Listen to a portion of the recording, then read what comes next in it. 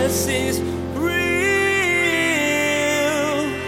There's power in your name. We find hope when we trust in your ways. We need you, and Jesus is real. Do you realize that you growing in Christ boils down to you being obedient to the things that Jesus has? So when the Bible says things like you should love one another, the Spirit of God within us says you should love people. When the Bible says you should love your enemies, when you are growing in Christ, eventually you start to what? Love the people you think are your enemies. Jesus left his disciples with a promise. He said that a helper would be sent, another term for the Holy Spirit. And as Pastor Daniel will share today, that promise has been fulfilled. The Holy Spirit is available right now to everyone who has placed their faith in Jesus. The Holy Spirit truly is a helper. He guides your steps and your words, but he never forces you to obey. You need to choose if you'll heed the directions of your God-given helper. Now, here's Pastor Daniel in John chapter 14 as he begins his message, The Promise. Jesus is real. So everybody loves a good promise, right? Like when somebody promises something to you, it creates this longing, this expectation. You know that something's gonna happen.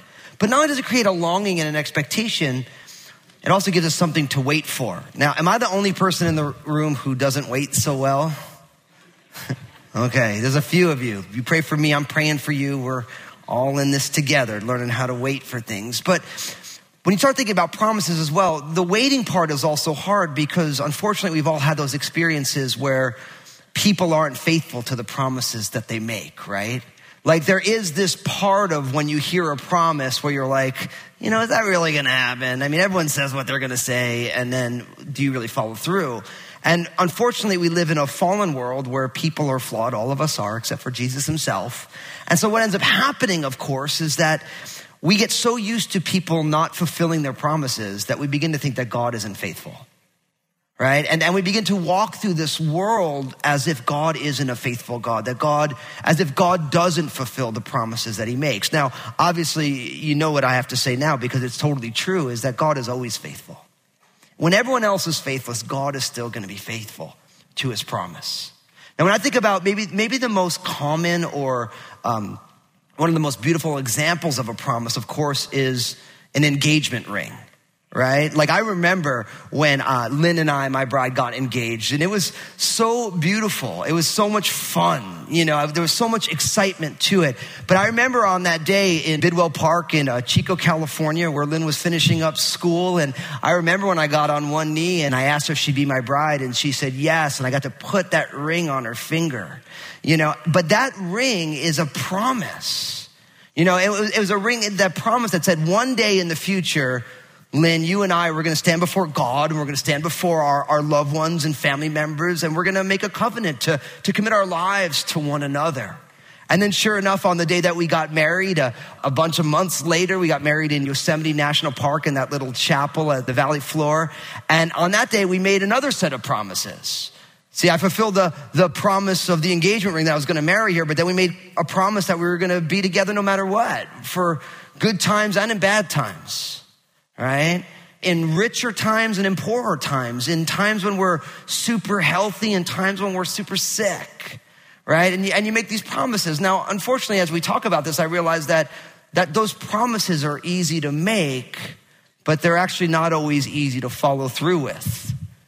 You know, like when Lynn and I decided we were going to get married, she didn't realize what she was signing up for, that poor girl. That's why I got that ring on her finger so fast. You know, it was like from yes to marriage was like, I better get this done before she realizes what she's getting into. Because my mama didn't raise no dummy, you know, I was smart about it, you know. But the thing is that it is a promise. Now, I bring up the idea of the engagement ring as a promise because that actually also comes from your Bible as well. Because according to Ephesians chapter 1, the very presence of the Holy Spirit, the Spirit is a down payment, is an engagement ring. from Jesus that he promises to fulfill the things that he's promised in our lives. So as we're doing this series that we're calling Life Hack, because God has given us one hack for life, and that is the Holy Spirit. As we're exploring the person and work of who he is, we have to realize that our very ability to be in the Spirit, as we talked about Jesus being led by the Spirit and being filled with the Spirit, being anointed by the Spirit, Jesus walking in the power of the Spirit, all of that is a reminder that our experience as believers of being in the Spirit is God's promise to us. And so we're going to be exploring how Jesus talks about the promise of the Holy Spirit to his disciples in John's gospel. So open up your Bibles. We're going to start today in John chapter 14, verses 15 to 18. Then we're also going to be turning to John 16, which will be the next page over in most of your Bibles. So, as we started this series, I did want to give just a little insight, because I realize that we live in a cerebral culture, and God's given us minds, and God does not want us to check our brains at the door.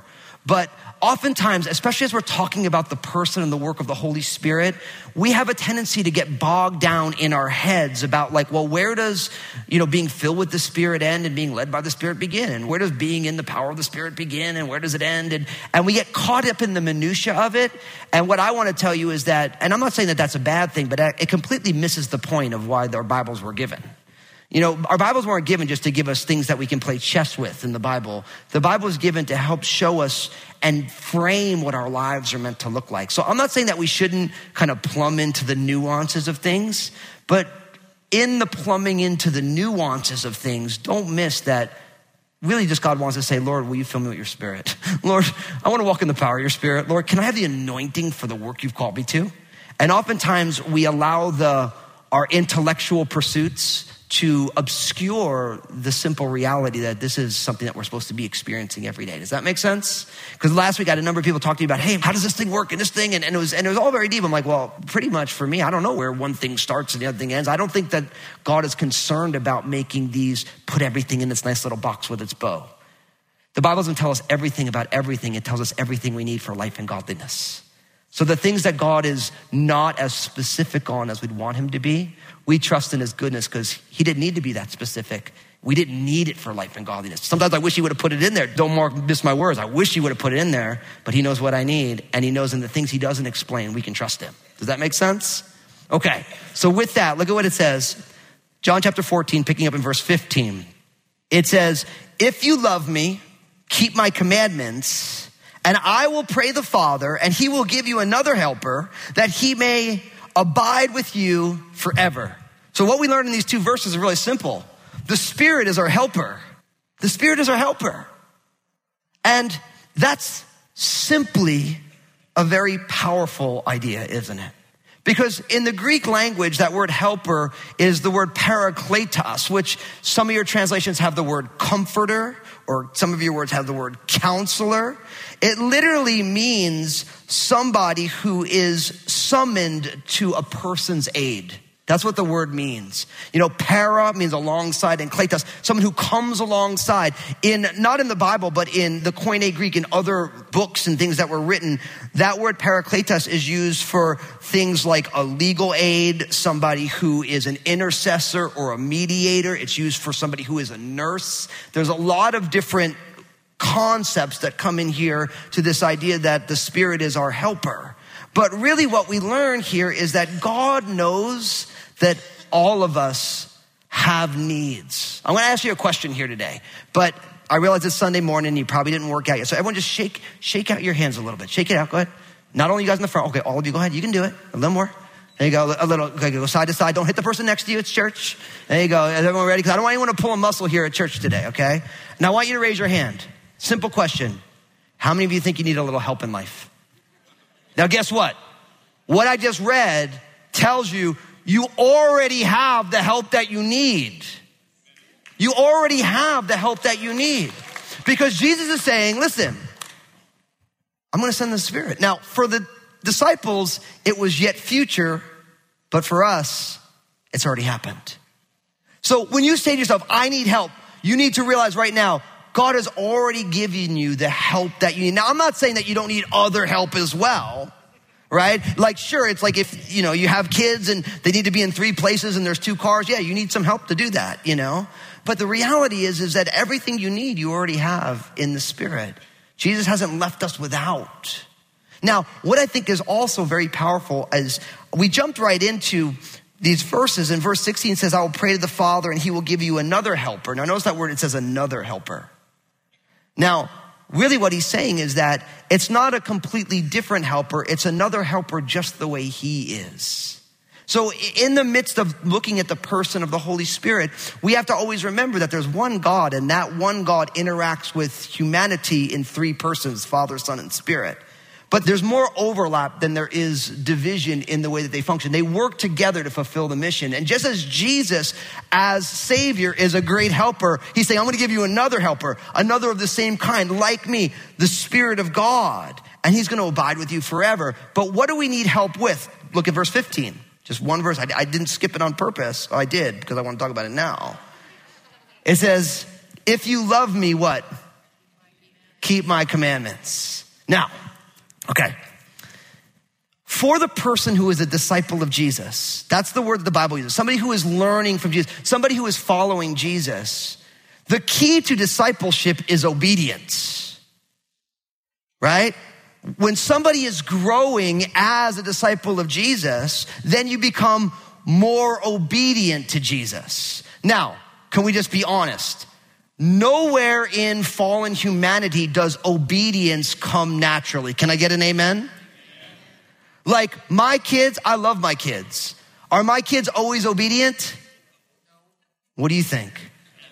Definitely not, right? Now, I can get upset with them, but then I also realize that if you were to ask my parents if I was an obedient child, what do you think their answer would be? No. Now, the only thing that helps me is I know you guys are rebels too, right? So obedience doesn't come naturally in a fallen world because at the root, the problem with the fallenness is the self-centeredness, which is I want my way the way that I want it. So if Jesus says, if you love me, you'll keep my commandments, he's saying that if you love me, you're going to want to be obedient to the things that I have. But guess what? If we all look at our lives, aren't there areas of disobedience? Absolutely. And if you don't think there is in your life, just ask your spouse or your best friend. Because they'll explain it all to you. They'll be like, oh, no, this. But here's the thing. God knows that left up to our own devices, we will never be obedient. And God knows that we will never truly love him without the presence of the Holy Spirit, who is our helper, because we love God because he first loved us. And so we respond to God's love with love. That's because of the helper, the Holy Spirit. And our desire to be obedient is also not derived from ourselves. It's because of the presence of the Holy Spirit in our lives. So God invites us into a life that he intends to empower us for. And how powerful is that? Do you realize that you growing in Christ boils down to you being obedient to the things that Jesus has? So when the Bible says things like you should love one another, the Spirit of God within us says you should love people. When the Bible says you should love your enemies, when you are growing in Christ, eventually you start to what? Love the people you think are your enemies. When you're a disciple of Jesus and you're growing in the things of God, when it says that you should bless those people who curse you, then when people say gnarly things about you, you choose to not return gnarly words back because the helper within you is cultivating in obedience to the things of Jesus. When the Apostle Paul says, do all things without grumbling and complaining. And every time I read that, I start chuckling, right? Because I'm like, I want that. But as I grow in Christ like this, God has given us his Spirit, the helper, to help us to be obedient to the very things that God has for us. And we don't do obedience so that God saves us. We do obedience because we are saved and the Spirit of God is cultivating obedience in our hearts. So you begin to realize that what Jesus is promising his disciples is an ever-present help in every situation to lead us into obedience. And guess what? There's no other way to grow in Christ than here. You have to realize that growing in Christ involves us being different than we've been in the past. I always like to remind people, we live in a day and age where everybody wants the newness, but nobody wants to be changed. Everybody wants their life to be different, but nobody wants to do anything different. Everyone wants, I want to do it my way, but I want God's blessing upon it. And that might be a desire of your heart, but the Bible says that the abundant life is on the other side of obedience. And God has given us his Spirit to lead us into that obedience, to promote the love of God in our hearts, which leads to a desire to walk in the things that God has. That's why Jesus said, John 15, verse 26, but when the Helper comes, whom I shall send to you from the Father, the Spirit of truth, who proceeds from the Father, he will testify of me. See, in those verses, we realize that the Helper comes. He's sent from the Father. He proceeds from the Father, and he testifies of Jesus. John 15, 26. Now, from there, look at what happens next, because in verse 17, we begin to learn more things. In John chapter 14, it says, the Spirit of truth, whom the world cannot receive, because it neither sees him nor knows him, but you know him, for he dwells with you and will be in you. I will not leave you orphans. I will come to you. And what we learn here is that the Spirit of truth dwells in you. These verses are powerful because now we hear that the Spirit, the Helper, is the Spirit of truth. And this Spirit of truth dwells in us. Now, why it's important that we hear that Jesus is the truth is because Jesus said in John 14, 6, I am the way, the what? The truth and the life. No one comes to the Father but by me. Remember I told you, although God interacts with humanity, this one God in three persons, Father, Son, and Spirit, just as the Father is the truth, Jesus is the truth, guess what? The Spirit is the truth, right? And the Spirit of truth, it says, is unique to the follower of Jesus. Notice, whom the world cannot receive because it neither sees him nor knows him. Now, this is what makes the person who has put their faith and trust in Jesus different from the person who has not. And I realize here at Crossroads, there are people on every different step of their faith journey. There are people, some of you here have been walking with Jesus for longer than I've been alive, right? For some of you, twice as long as I've been alive. So there's a long journey. And then there's others of you who are here today, like, I don't even know if I believe in Jesus. Here's the deal. No matter how long you've been walking with Jesus or if you're not walking with Jesus, you have to realize that the distinction between the believer and the non-believer is the Holy Spirit dwelling inside of you. Now, what's interesting is it says, whom the world cannot, what's the word? Receive. So here's what you have to realize.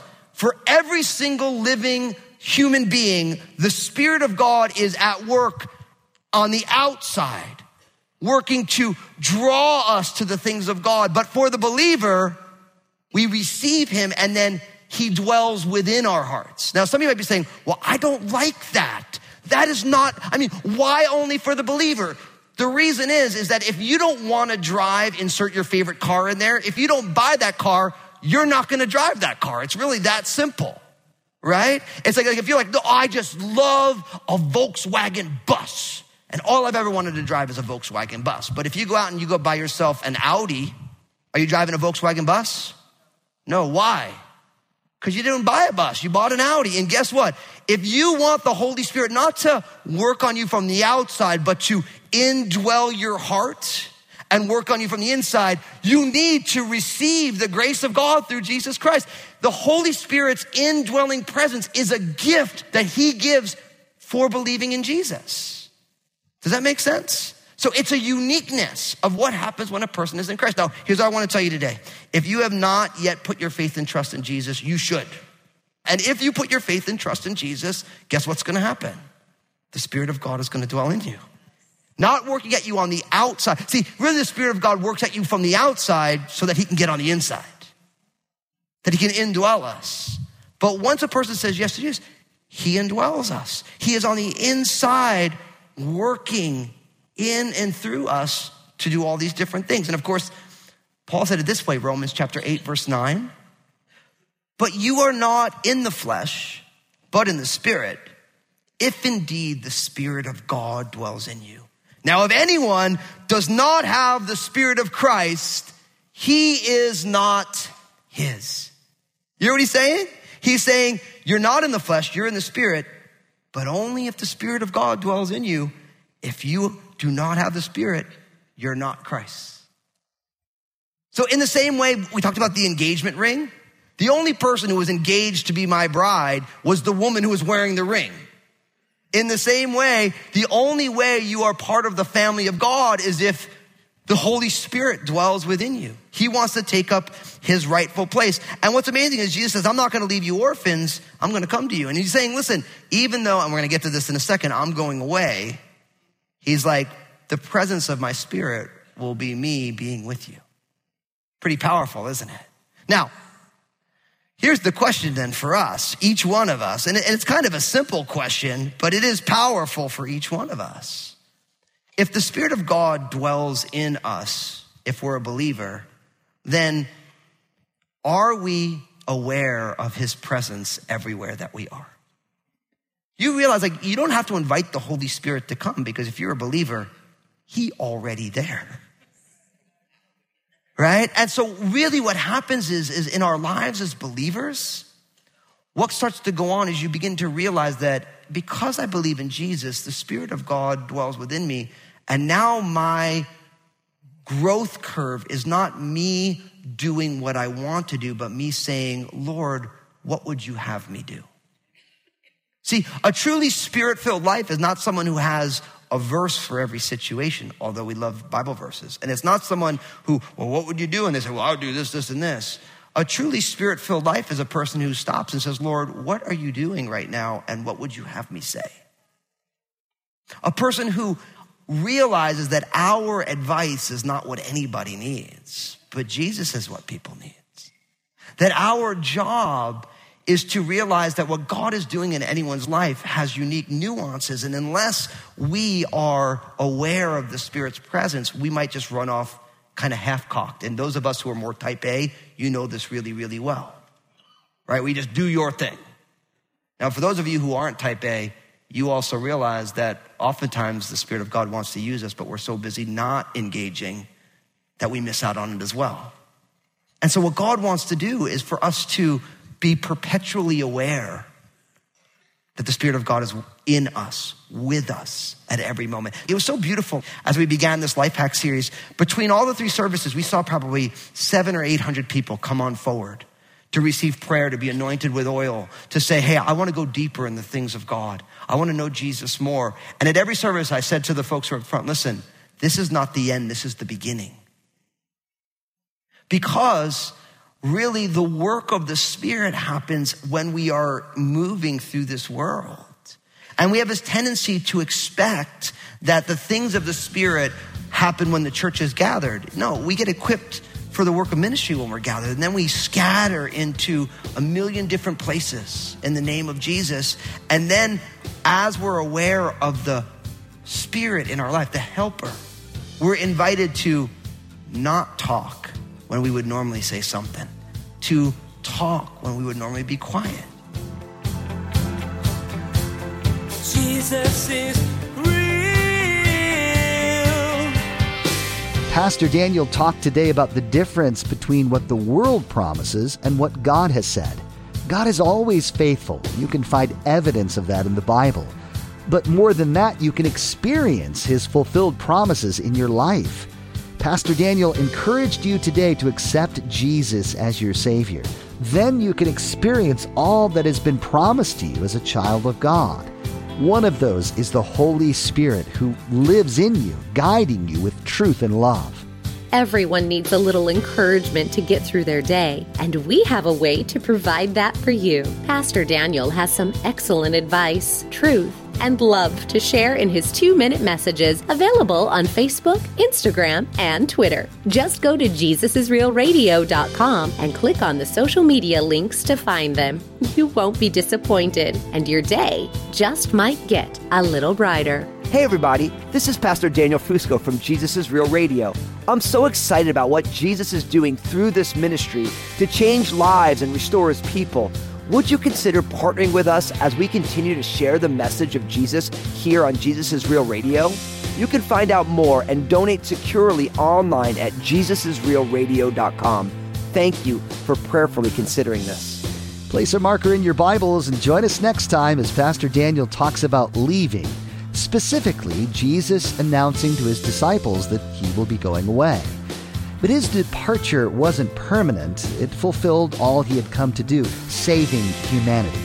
And his departure to heaven unleashed the ability to have the Holy Spirit in our lives forever. Well, that's all the time we have for today's broadcast. On behalf of Pastor Daniel and the entire production team, we invite you to join us again for the next edition of Jesus is Real Radio.